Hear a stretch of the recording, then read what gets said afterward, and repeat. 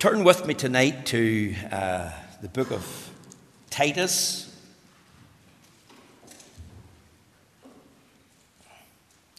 I'm not going to read the whole chapter, even though I'd thought about it.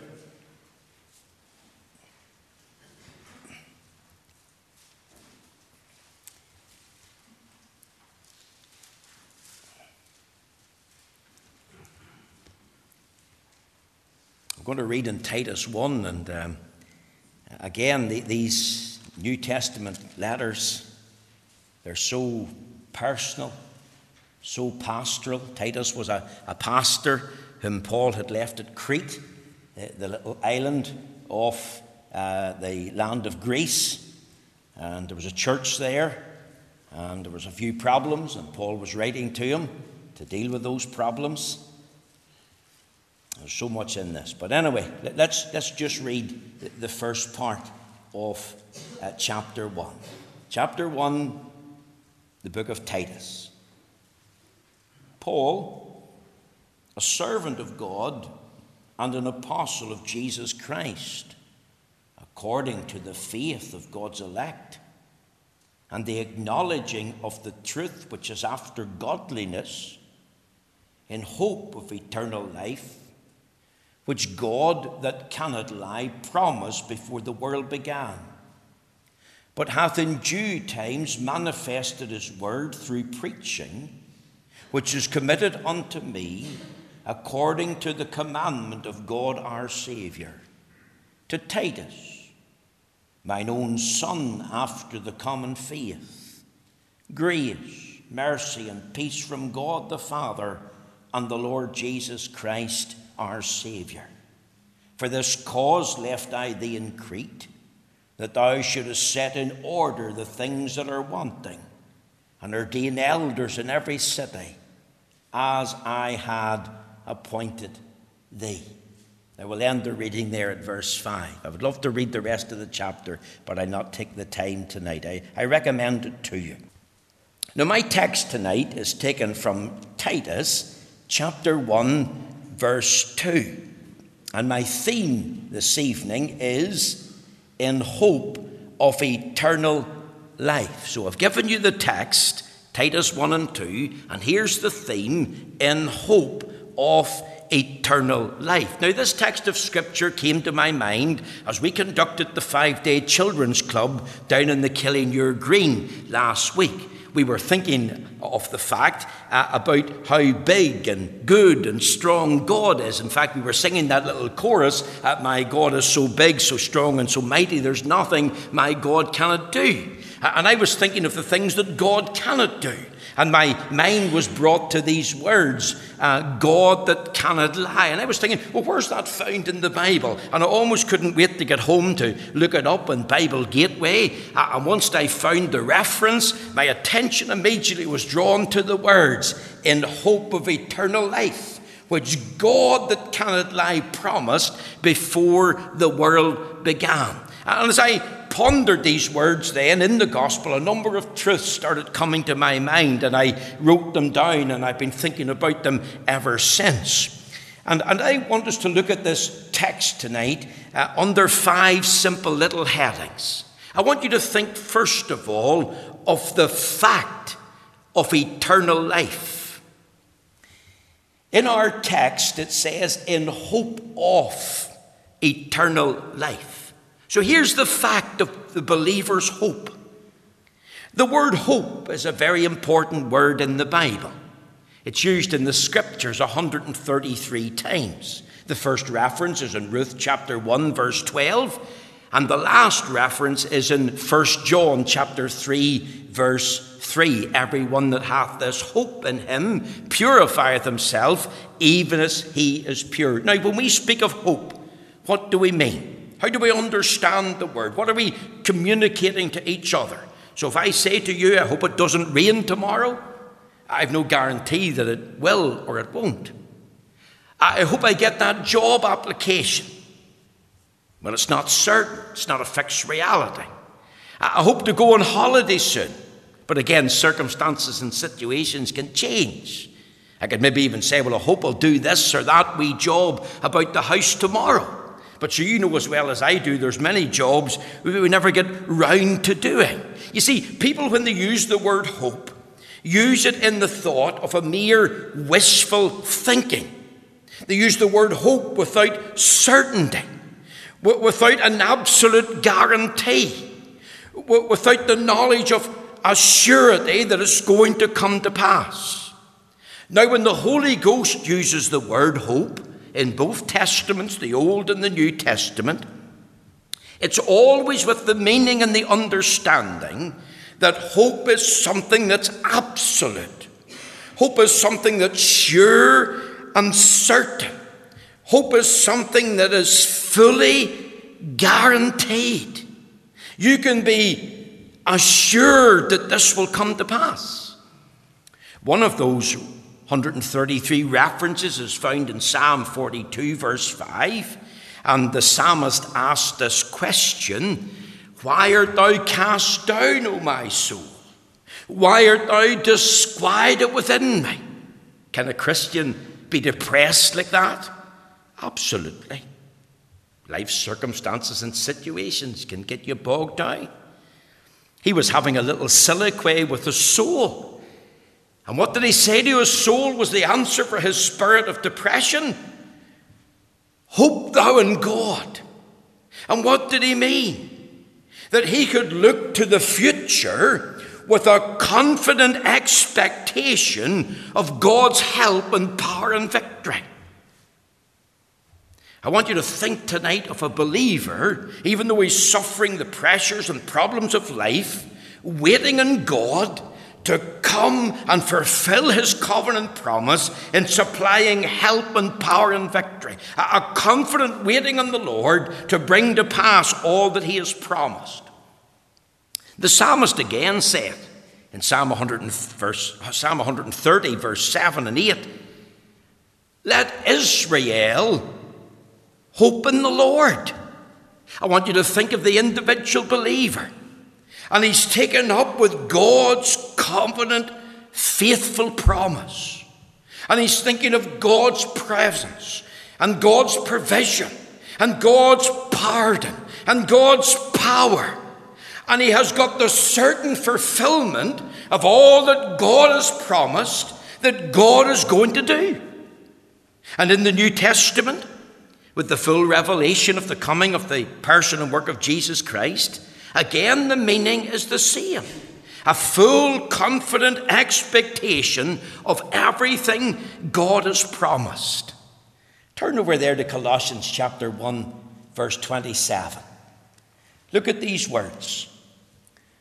"To whom God would make known what is the riches of the glory of this mystery among the Gentiles, which is Christ in you, the hope of glory." Now think of that. Christ in you, the hope of glory. A full, confident expectation of everything that God has promised in Christ is yours. This hope then is sure and certain. This hope rests on the very character of God. It says in our text, "In hope of eternal life, which God that cannot lie promised before the world began." You see, it's sure and certain. It's maybe not yet fully realized. We maybe don't understand fully all that means, Christ in you, the hope of glory. But it's still sure and certain. You see, let me illustrate this. Many people think of these words, "in hope of eternal life."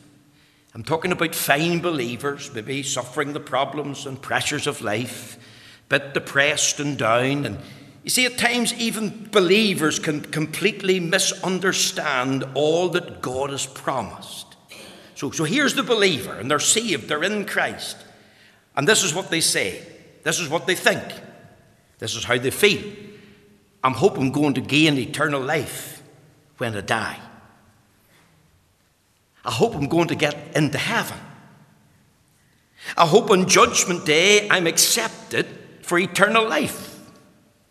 Some might even foolishly think, well, I hope St. Peter will let me in.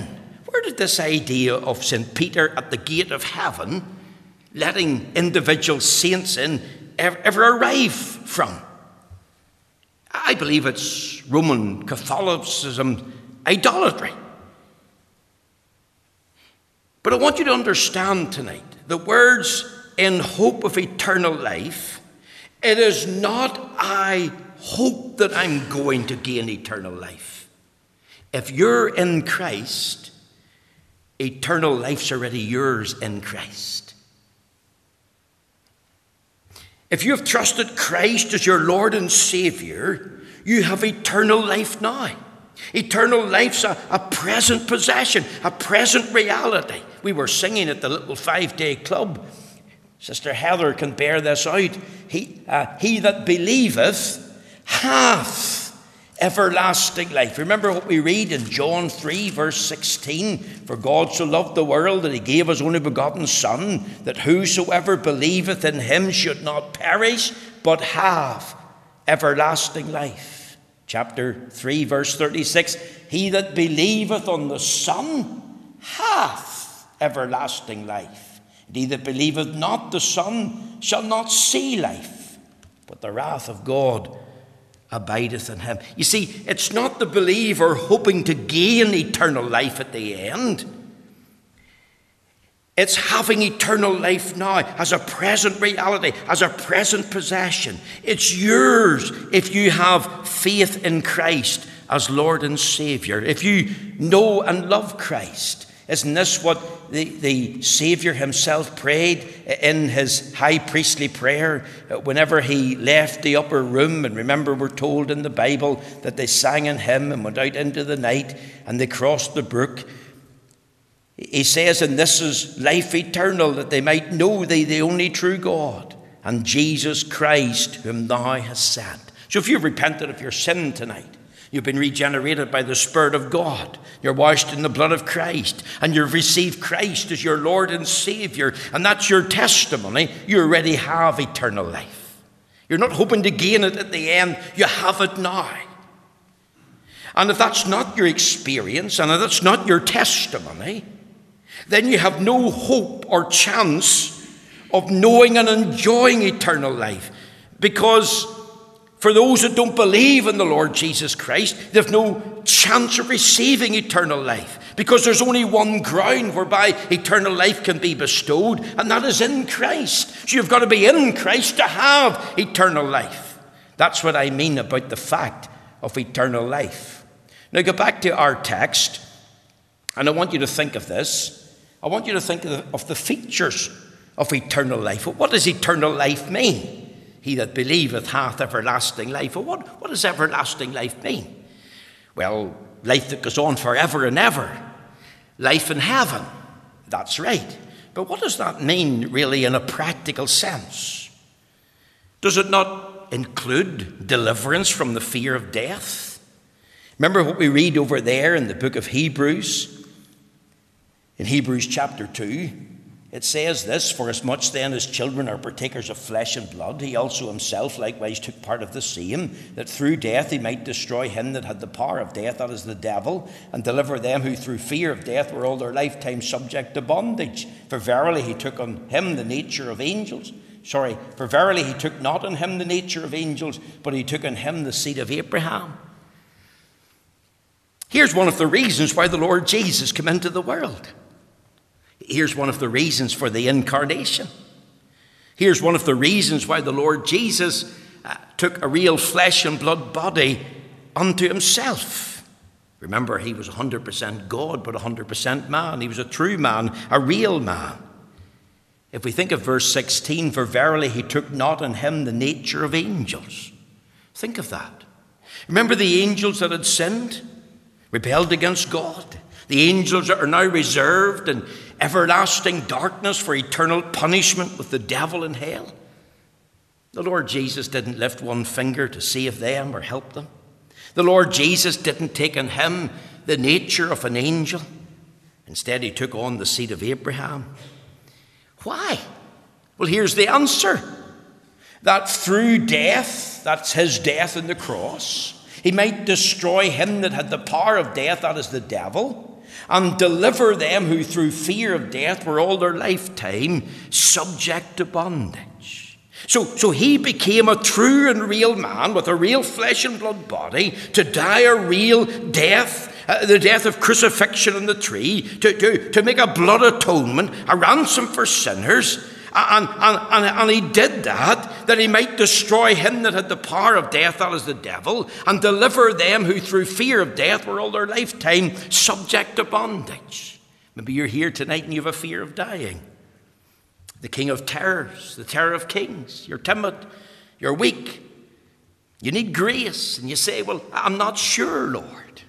Remember the psalmist, yea, though I walk through the valley of the shadow of death, I will fear no evil, for thou art with me. Paul, he asked the question in the book of Colossians, or in Corinthians, in 1 Corinthians chapter 15. Remember, he asked this towards the end of the chapter, O death, where is thy sting?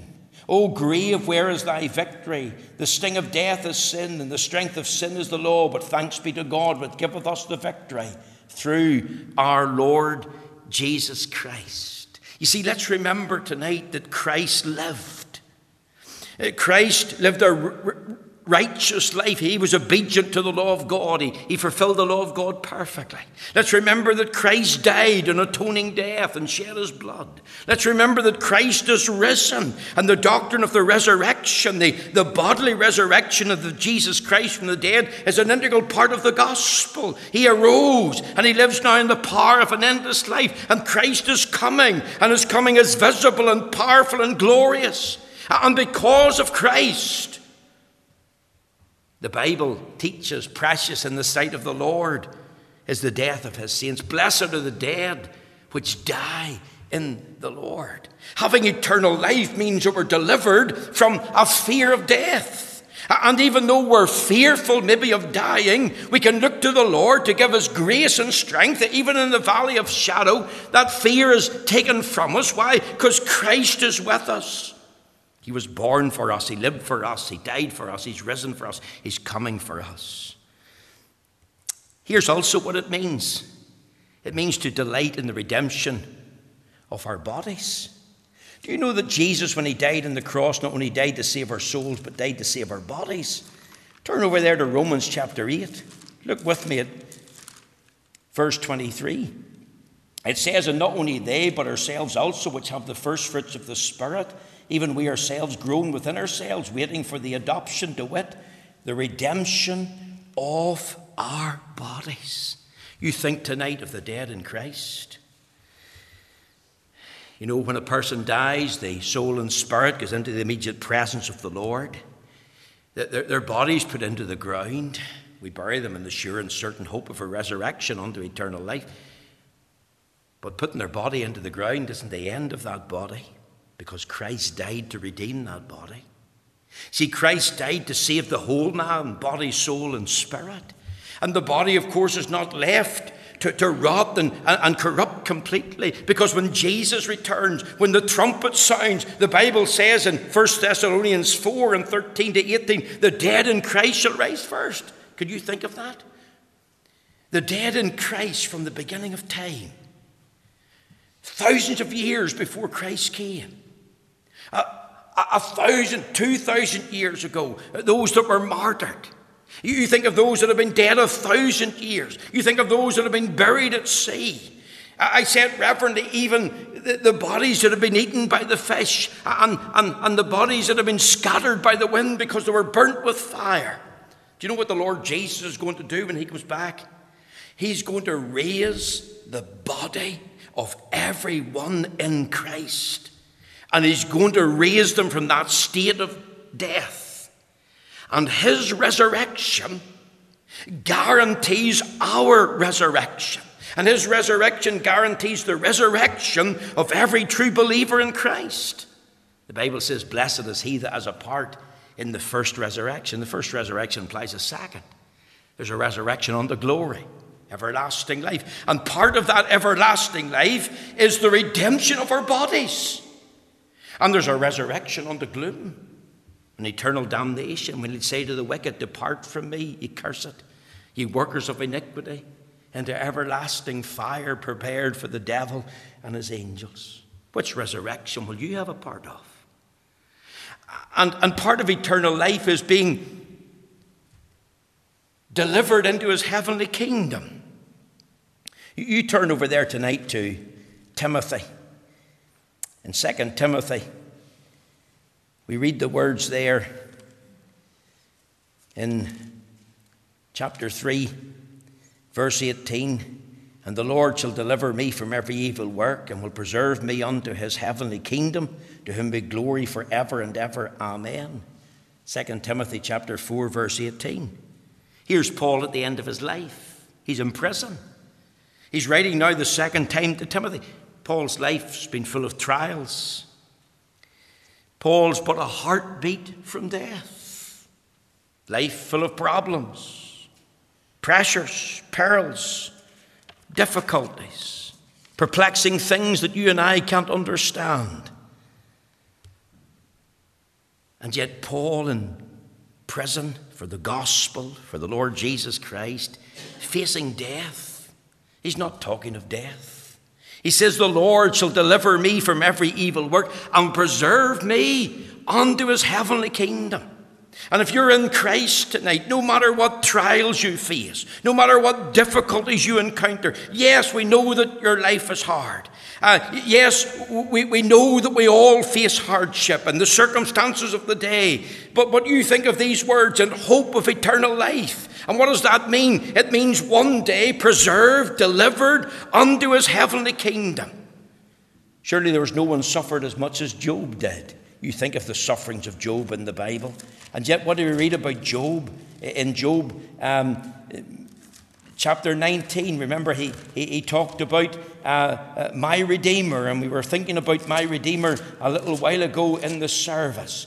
Job said this, for I know that my Redeemer liveth, and that he shall stand at the latter day upon the earth. And though after my skin worms destroy this body, yet in my flesh shall I see God, whom I shall see for myself, and mine eyes shall behold, and not another, though my reins be consumed within me. I'll tell you something else about eternal life. There's delight in the full revelation of the sons of God. Remember that last reference I've told you out of 133? Remember what it says? And every man that hath this hope in him purifieth himself, even as he is pure. And here's the old Puritan, and this is what he said. Preaching in heaven, I'm going to be surprised who is actually there. He says, I'm also going to be surprised who is not there. Many will say to me in that day, Lord, Lord, have we not prophesied in thy name, and in thy name done wonderful works, and in thy name have cast out demons? And then will I say unto them, I never knew you. Depart from me, ye workers of iniquity, into everlasting fire, prepared for the devil and his angels. And then he added this, I'm going to be surprised, yet glad that I'm there. You see, I want you to think of heaven tonight. I want you to think of entering in. And you've been delivered from fear of death. And you anticipate the redemption of your body. And you're entering into a heavenly kingdom. And you're entering into the full revelation of the fact that you're a child of God. And this is beyond the roll book of the church. This is beyond the membership list. This is beyond man-made rules and regulations. I have to say, I hate man-made rules and regulations. They're only mandatory things. You can't add anything to the new birth. What do we need to get into heaven? You must be born again. In Christ. Can you add anything to being in Christ? There shouldn't be anything added to the new birth. Here's a place where you're finally free from the power and pollution of sin, free from the failures of the flesh, free from every sin and shortcoming, free from all that hinders me from loving Christ with a pure heart, free to enjoy the blessing and bliss of glory, free to praise the Lord, free to worship and serve the Lord with a perfect heart. All that's involved in these words, eternal life. Very quickly, and our time is going, the foundation of eternal life. You see, this hope is not a vain, empty hope. It's not mere wishful, forlorn thinking. It's founded on a very powerful truth. Notice the words in our text. If you go back to Titus, it says in Titus there, according to the faith of God's elect and the acknowledging of the truth which is after godliness. You see, the believer's hope, this sure and certainty of eternal life, rests on the foundation of the personal work of Christ. Christ was born for sinners. Christ lived for sinners. Christ died for sinners. Christ rose again for sinners. Christ is coming for sinners. And it's important that you grasp that. For all that is integral to the gospel. The gospel is not just the fact that Christ has died. That's important. But it's that he was born and lived and died and rose again and is coming back for sinners. You think tonight of Paul's words in the book of Hebrews, in Hebrews chapter 6. Let me just read them to you. I'll not take time to explain them. Hebrews chapter 6, and we read there in the verse 19, a tremendous truth. He says, which hope we have as an anchor of the soul, both sure and steadfast, and which entereth into that within the veil, whether the forerunner is for us entered, even Jesus made an high priest forever, after the order of Melchizedek. You think of Christ tonight in heaven, a Savior who's born for us, who lives for us, who's rose again for us, who's died for us, who's coming for us. Do you know what he's doing at this minute? He's interceding for us. He's our high priest. He carries our burden on his heart. He carries our burdens on his shoulders. He's exercising a ministry before God for all of us. He's there for our cause, our benefit. He's there for our help. He's seated at the right hand of God for us. He's the forerunner. And he guarantees the arrival of the rest. You think of the afterrunners. If the forerunners are already gone in and exercising a ministry for us, then the afterrunners, their arrival is all safely guaranteed. And that's the anchor of the soul that we've been singing about. Every ship needs a captain. Every ship needs an anchor. And the Lord Jesus is the captain of the gospel ship, and he's the anchor. And that's wonderful news. And that the ship's out at sea, and the raging tempest, well, at least it's got the captain in charge. It's got the anchor. And you know, whenever the individual Christian loses their job, and they lose their health or maybe their wealth, and they lose their family to sin, and their family has no interest in the things of God, and they maybe lose their way a bit because life's a struggle and hard and difficulty, and maybe they make a wrong choice. Let's remember this ultimate reality, that eternal life rests on the foundation of Christ's great saving work. Hope rests in this foundation, that he who made the promise cannot lie. When was the promise made? Before the world began, before creation. It wasn't made with Adam. It wasn't made with the angels. It was made with Christ, God's eternal Son, the one appointed in the great covenant of redemption, the one who stands as the head of a redeemed people. And God is not a liar, because God cannot lie to his own Son. Therefore the promise is guaranteed. It's sure and certain. It's based on the eternal covenant, the character of God. Think of the faith of eternal life. Hope and faith are linked together. Where you have one, you have the other. It's according to the faith of God's elect. What is faith? For we through the Spirit wait for the hope of righteousness by faith. What is faith? It's a gift of God. Forsaking all, I trust him. I take him. If you're in Christ, you're in Christ because you have faith in Christ. And when you're in Christ, you've got hope in Christ, because Christ is in you, the hope of glory. It's nothing to do with your feelings. It's not feeling your way into this experience of hope. It's not that you say, I feel I'm saved, or I feel I've got eternal life, or I feel I've got a sure hope. The biblical way to enjoy and experience this hope is only by faith in Christ. Faith in Christ. Have you faith in Christ tonight? I want you to think also of the fruit of the eternal life. Notice the evidence here, which is after godliness. If any man be in Christ, is a new creature. Old things have passed away, and all things have become new, and all things are of God. You see, a real, true, living faith produces a life of godliness. We're to exercise ourselves unto God. We're not saved by godly living. But once you're in Christ, you experience a basic level of godliness. There's a practical godliness. There's a desire for godliness and for holiness. And that's the evidence. It's not the ground, but a genuine and real evidence that you're in Christ. Remember the cursing of the barren fig tree? Why did Christ curse it? Because he lost his temper? Because he had a spite against the tree? No. Here's why. That fig tree had leaves.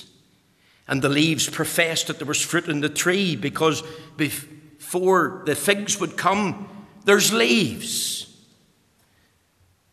And because there was no fruit below the leaves, Christ cursed that tree. Christians are not perfect. We're not sinless. We grieve and mourn our sins and hate our failures. We're imperfect. We strive to purify ourselves. But a false professor is different. Here's the fruit of eternal life. There's evidence of a godly life behind it. And think of the focus as we close. The only people who have a right to such hope are those in Christ. Many tonight are not saved. Maybe you're among them. Many tonight are not in Christ. Many tonight are living in sin. They're living for the devil, and they've got their face to hell, and their portion is really to embrace eternal damnation. And the sad thing is that they're playing the fool with their immortal soul. The Bible says they're without God and without Christ and without hope. Many sorrow with no hope. Many have problems and difficulties with no hope. But I want you to know tonight that if you're in Christ, God has an expectant end for every true believer. And that end is sure and certain and guaranteed. And here's the focus. Psalm 23 and 6. What did the psalmist say? Surely goodness and mercy shall follow me all the days of my life, and I will dwell in the house of the Lord forever. You see, he was sure and certain of going to the Father's house because he knew he possessed eternal life. I trust tonight that you'll understand better these words and hope of eternal life. I trust and pray the Lord will apply his word in a saving way to all our hearts this evening.